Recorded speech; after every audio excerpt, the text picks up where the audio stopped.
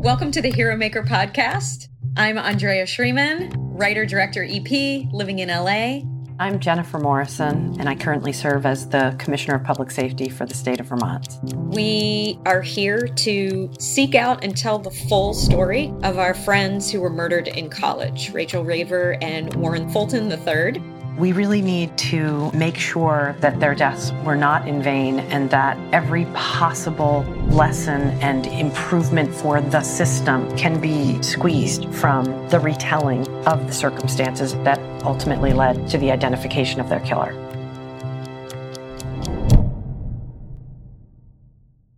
Hello, everyone. Welcome back to the Hero Maker podcast. This is the final episode in season 1.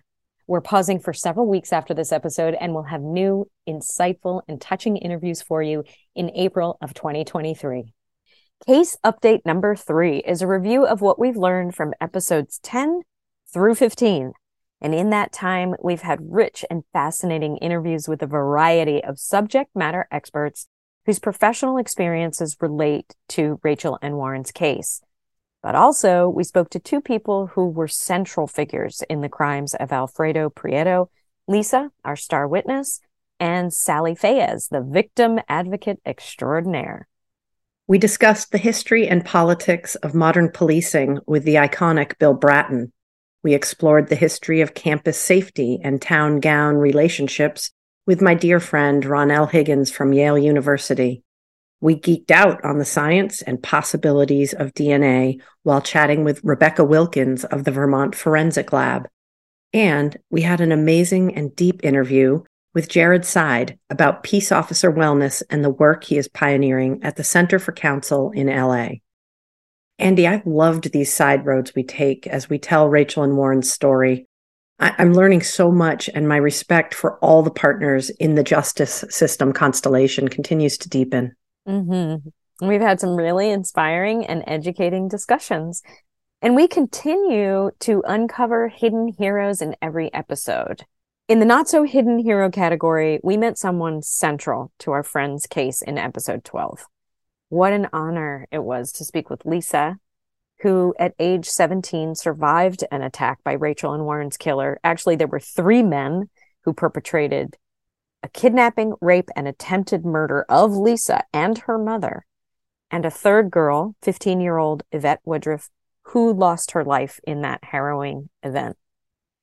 Lisa's testimony helped convict Prieto in 2 separate trials, one on the West Coast for the events that she endured, and in Rachel and Warren's trial. And one of the things that I'm learning, Jen, in discussing these historical events from over 30 years ago with people who were there is that everyone has their own memories, their own perspective, and that trauma and time shapes and erodes memory. We've had a few times where different guests gave different perspectives on the same event. That doesn't surprise me at all. I've witnessed that many times throughout my career, and I'm sure it will continue to happen in our journey. It's going to be fascinating to speak to a memory expert in an upcoming episode. At this point, the finer details don't matter if folks are able to get to a conclusion and a space of healing. These events have already been adjudicated, and our purpose is to honor everyone's personal truth and perspective, no matter how they were impacted by or how they remember Alfredo Prieto. Lisa revealed herself as having a true survivor's mindset.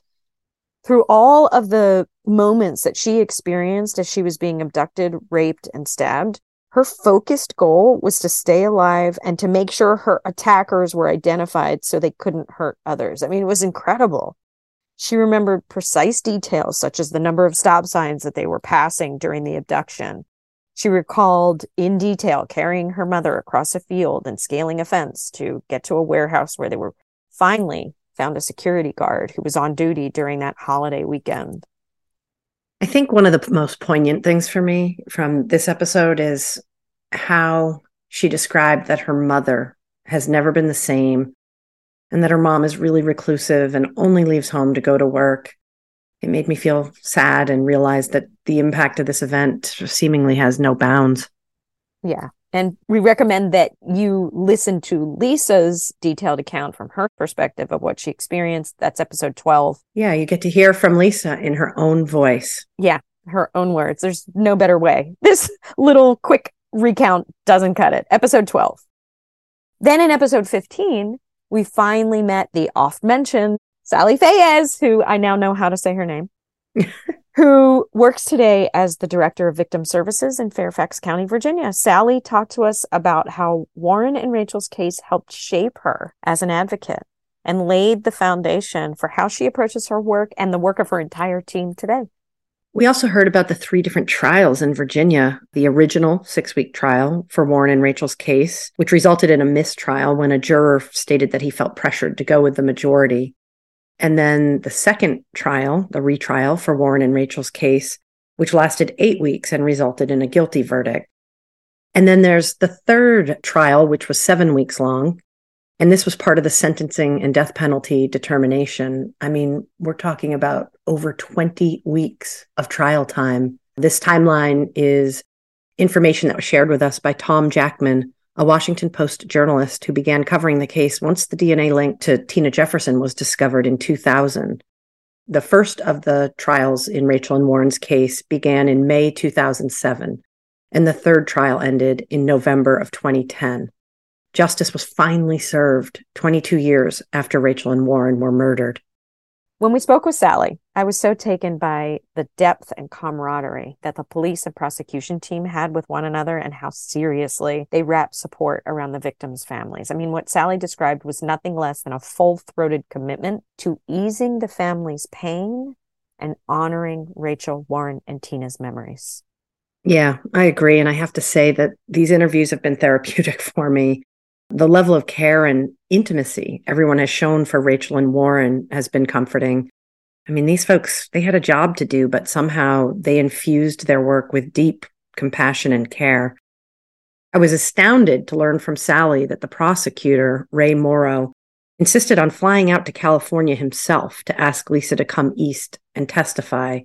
He could have easily done that by a phone call or dispatched an investigator to go make the request. But instead, he and multiple investigators flew across the country to talk to her. All of these folks, they are all heroes in my book. It's so true. Thank you to everyone we've spoken with and those we have yet to meet.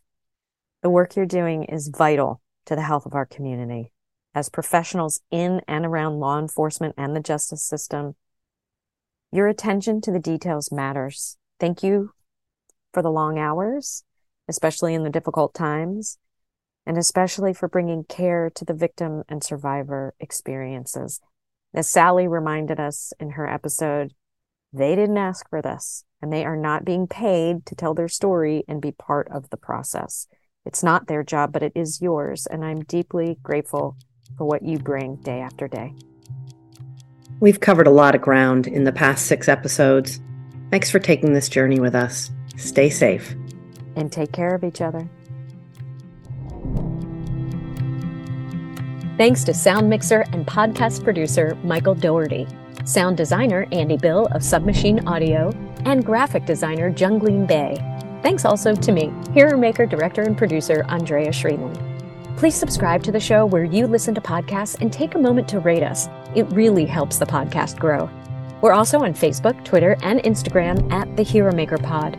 Want to collaborate or suggest a guest?